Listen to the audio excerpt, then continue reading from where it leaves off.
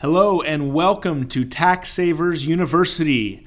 Welcome back to the new segment that we're doing. If you missed last week, we're starting a new segment where we bring on Andy Mendez, our brand director, and discuss a segment we call Marketing Mondays. So Andy, as I mentioned last week, is the guy who films, edits, schedules out all the content that we do across all of our social channels, and so wanted to bring him on, and we just kind of have a conversation about what we're doing this week, what's working, what's not, and it's not tax savings, but it is tangible business value, and hopefully you enjoyed last week's. If you haven't listened to it already, go back and watch it, but without further ado, welcome, Andy. Yeah, excited to have round Continue two the of Marketing session. Monday. Yeah, I think we had a lot of good stuff last week. Kind of to recap, we talked about some Instagram shout-outs and then just kind of our scheduling out work and then the podcast and how that evolved. And so what do we got going on this week? Yeah, this week we got... Well, hold on. Before we get into marketing this week, today we actually moved into a new office. That's right. So that's pretty big stuff going on this week. We've been in kind of a temporary spot, and so I think adding a second office location, we'll have to break that down in a future podcast, but we're coming at you live from our new podcast studio. So that's exciting. One thing that's going on this week. Yeah. So mixed in with everything else that we have going on. Did you want to mention that at all, or not yet? So we have some exciting burner? things coming, everybody, but we'll stay tuned on that as far as making a formal announcement. But Cool.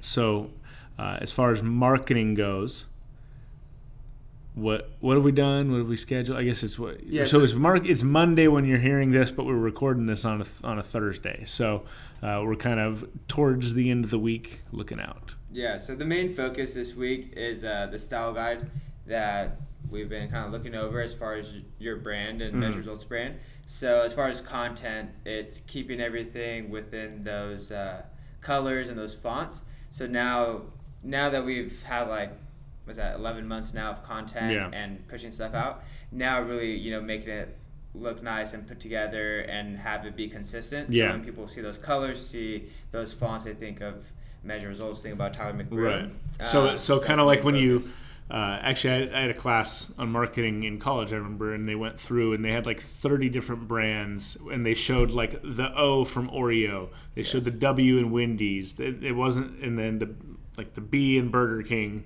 I must be hungry because it's all restaurants that I'm coming up with. T and the Tide, the Tide Eye, all these different things that you see, and your brain instantly knows it's that brand because they've identified Target's symbol, right? Yeah, exactly. So explain a little more what a style guide is for a brand. Is it kind of like a brand Bible, so to speak? Yeah, basically you hit it on the nose with a hammer. It's something that you refer to when you make any piece of content, anything that markets your business, your personal brand on Instagram, whatever it might be. You see if it matches up to that guide. Okay. And it basically gives you guidelines to everything that you make outside of that. It still allows room for creativity, but it gives you basically parameters to follow with everything that you make so that you stay on brand and everything matches your firm. So I've got a question around that because, like you said, we're about 10, 11 months in on, I was doing it kind of just random snapping on my phone for a year or two before, and then you've been on and we've been pumping out regular consistent content the last 10 and 11 months. We're just now kind of doing this brand style guide. So last week we talked a lot about, hey, just hit record, just get some stuff going out there. In your opinion, at what point should someone look at having more of a brand style guide? Is it better to do it sooner? Is the sooner the better? Or is it kind of get your feet wet, play with some things, test some things, and then once you get momentum and then it works so that you're not changing this style? Is it better to do it once you're a little more established, or you think out the gate, figure it out? I think it's when you're more established. Like we mentioned last week, so many people don't even start. So starting, getting the content going, communicating your message, and then it's that next thing that we take to go to the next level. Right. So once you see like what pops, what works, what exactly. doesn't, but I would say that probably some of those more analytical people that are listening would feel like they've got to get this brand Bible, this style guide done before they do anything. Like it's like you got to have all of this stuff done before you start, but it's key. The key is just you don't want to lock it in until you figure out what works, because what if you have a pink and orange nightmare as your brand style guide? Yeah. And that's not going to work at all. Exactly. You might but you test it out for a few months and it gets hammered. You don't go anywhere. Okay, maybe that doesn't work. Let's test it. Yeah, and you're not making it your identity right out of the gate and then have to announce again that you're changing your brand. Right. So if you start, saying pink's our color, you realize that was a poor decision. Yeah. And now you have to announce to your followers, we're changing it again. Now, if you're a flamingo farm, pink might be a good color, but if you're a men's club, well, it depends. Pink is a football team. Yeah, there we go. Football team, maybe not Hockey so much. Team or something. Pink. Yeah. Very cool. I had a question, but escaped me. Anyways, what's been this is actually something I'm curious about as well, from somebody that's running the business and also taking the time out to make the podcast, do video. What's been like the biggest challenge on your end from a business owner creating content for the internet? That's a good question. I think it's it's the balance of running the business and taking the time out to make the content, because it's something we've talked about when we were figuring out, looking at maybe taking this out and offering it to others. You hinted at the McBroom Media. Is what's the time commitment for the owners, but also if you just post once a week, it ain't going anywhere. And so I think when we first started out, it was, okay, let's do full day vlogs twice a week. And so you were following me around with the camera, and that was cool. And if I was doing nothing but making content, I think that would be awesome. But then once we kind of worked our cadence and our schedule, where we set aside an hour a week to do this plus film 10 videos that are 2-3 minutes, and then you're doing the editing and the scheduling and leveraging it out, it helps the company get consistent content out there. But I'm not necessarily setting aside time every day to do that. Now with Instagram stories, I'm popping up doing stories, and we're mixing in some of that professional content on the stories now, which has been really cool, getting some good feedback on that. But you still have to have kind of that interaction, that face-to-face, where it's clear that I'm at the gym sharing that I'm at the gym, or I'm in the office sharing the new office, or sharing that we got this new station. So and sometimes that's even the content that does better. I know when you went to the concert with Erica, you posted the polls, and those were super popular. Like, a lot of people engage with that. And I think it humanizes you as a brand as well. So if you're not following me on Instagram, go follow me at Tyler McBroom. I've done a couple of these. It's pretty fun, and try to keep doing them. But so my wife Erica and I try to do regular date nights, and a couple times a few weeks back, we got the chance to have a whole afternoon and evening down in Sacramento. And so we were looking at going to a bunch of different spots, and we let Instagram poll us. So we basically said, okay, we're here in downtown Sacramento. We're thinking about going to this tiki bar, or we're thinking about going to this rooftop pool. And then they voted. And then whoever voted in the first 15 minutes, we went to the winner there. And so that created a lot of good engagement. People, like Andy just said, it humanizes your brand. So whatever you can do to intermix the professional stuff with kind of the raw stuff. But yeah, as far as kind of getting back to the challenge as a business owner, it's that time commitment, because and that's what happened before we hired you. When I was putting it out there, I had a little bit of a following. We said a few hundred followers when we started last week, but it's because I would get this wild hair and get excited and inspired and post every day for like a week, and then I'd post once a week for a few weeks, and then I'd forget, and then I'd be out of the habit of it. And then 3 weeks would go by, and then I'd post again, and then I'd get fired up, and I'd post every day for 4 days. So doing it consistently is tough. So that's where having someone that's responsible for it is huge. And like you said, if that was the only thing you did was like be a blogger or be a vlogger, it's different because that's the job. Then running a soon-to-be 16-person organization. And there's plenty of organizations bigger than that out there, but we started 2017 with 4, and now we're going to be at 2016 next month, or at 16, and it's August of 2018 right now. So that's pretty cool, going from 4 people to 16 people. But that takes that's a whole different set of learning curve in managing a growing business. So it's been interesting and definitely helpful having the scheduling and the kind of the back end stuff leveraged out by having you own that. And then also it's accountability, right? Yeah. You've got a job to do. You're here, a full-time member of our team.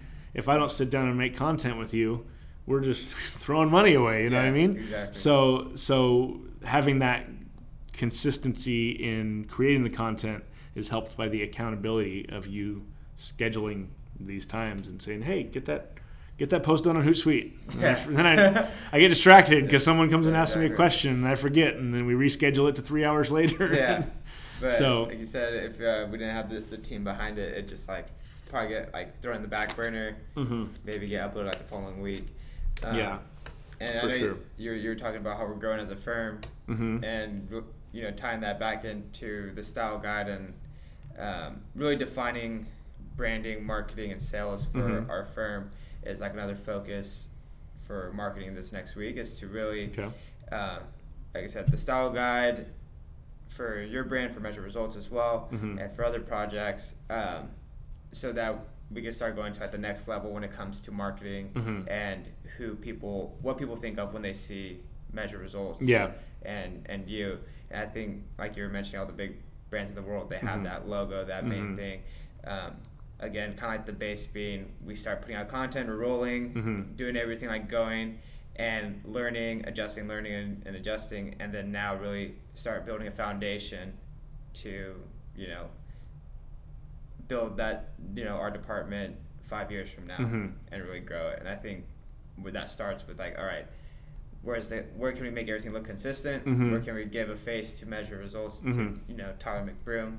And it's all about when you're building a business, you've got to build your business around good systems. Otherwise, as you scale, it's going to scale chaos. And so now you're building basically the internal Measure Results, Tyler McBroom, personal brand, whatever, marketing system, so that as we grow the team out, and there's a creative, an intern doing creative, or a entry-level staff doing creative, they can look to that and have a system of what the creative should look like.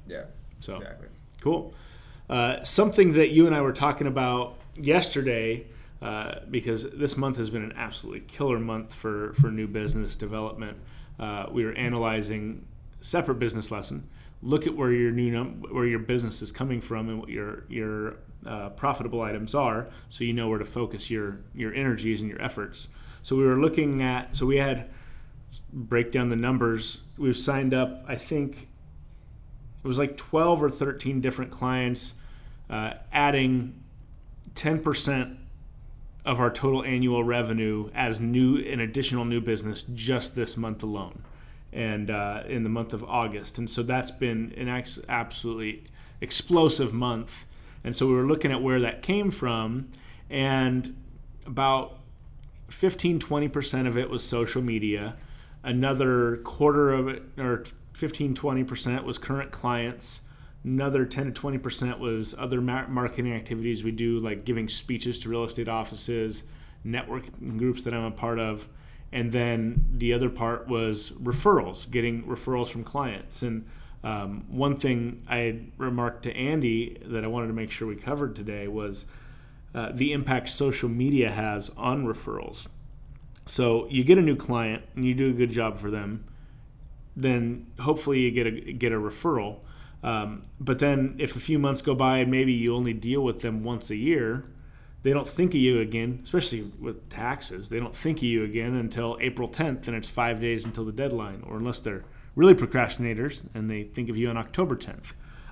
But if we incorporating a system in our onboarding where we make sure they're following all of our social channels, we're hitting them they see us every day, and so they're top of mind, so that when they're out having beers on a Friday night with one of their other business owner friends, and they're lamenting that they paid too much to Uncle Sam, well, now we're top of mind and we're there.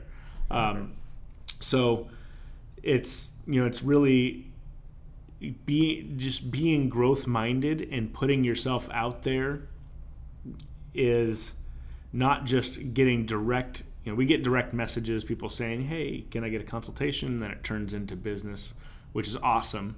But the sort of unmeasurable result of that is that we get more referrals too, because we're way more top of mind.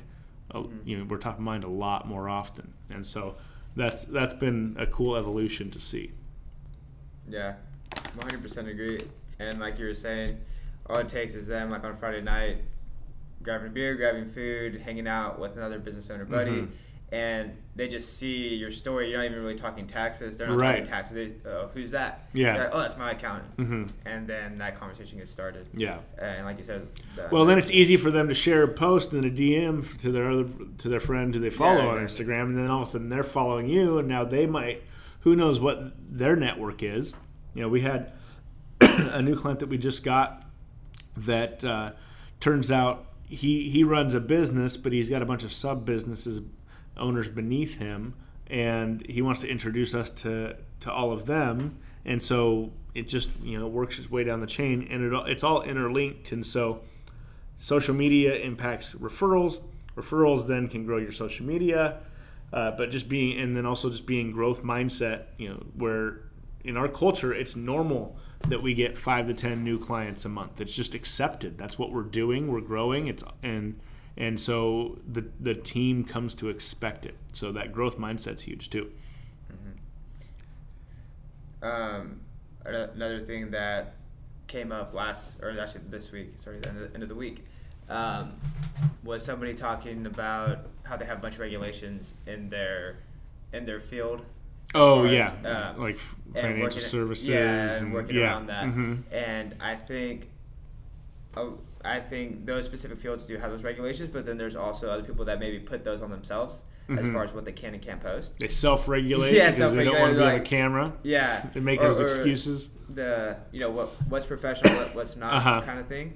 And I think those, for people out there kind of like looking to start marketing through social media, to not overthink it in that sense, and then to not disrespect the platform. So that even now to this day, people are still talking about,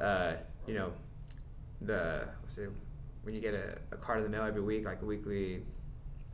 The card in the mail? Yeah. Direct mail? Direct mail. Falling into the stereotype of millennial. You can tell which area of marketing we do and don't focus on. Yeah, exactly. Or even just, banner ads. When's the last time you actually clicked on a link on a banner even ad? the right. So I read a study, I think a year or so ago, that said millennials, speaking of millennials, don't even see the right side of the screen because they're so used to Google ads being on the right side and Facebook ads. All the ads are right there on the right side of the screen. So they literally just focus on the left 80% of the screen. Yeah. So they don't even see those things. Exactly. So it's all about marketing that doesn't look and feel like marketing. Yeah. But I think, and that's been something on my end as kind of putting the content up and being in this space, is that posting to Instagram and the podcast and things like that doesn't at first really necessarily feel like marketing.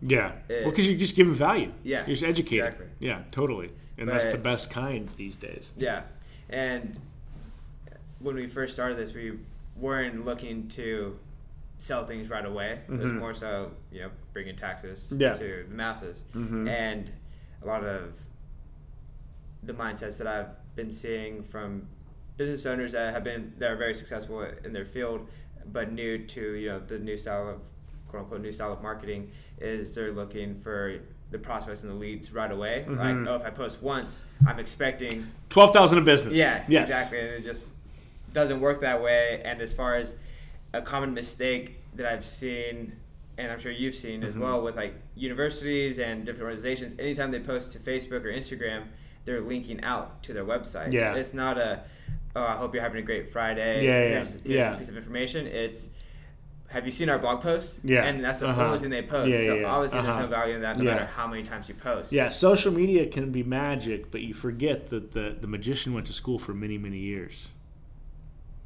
Quote card. It's a long-term game. So, it's not all of a sudden,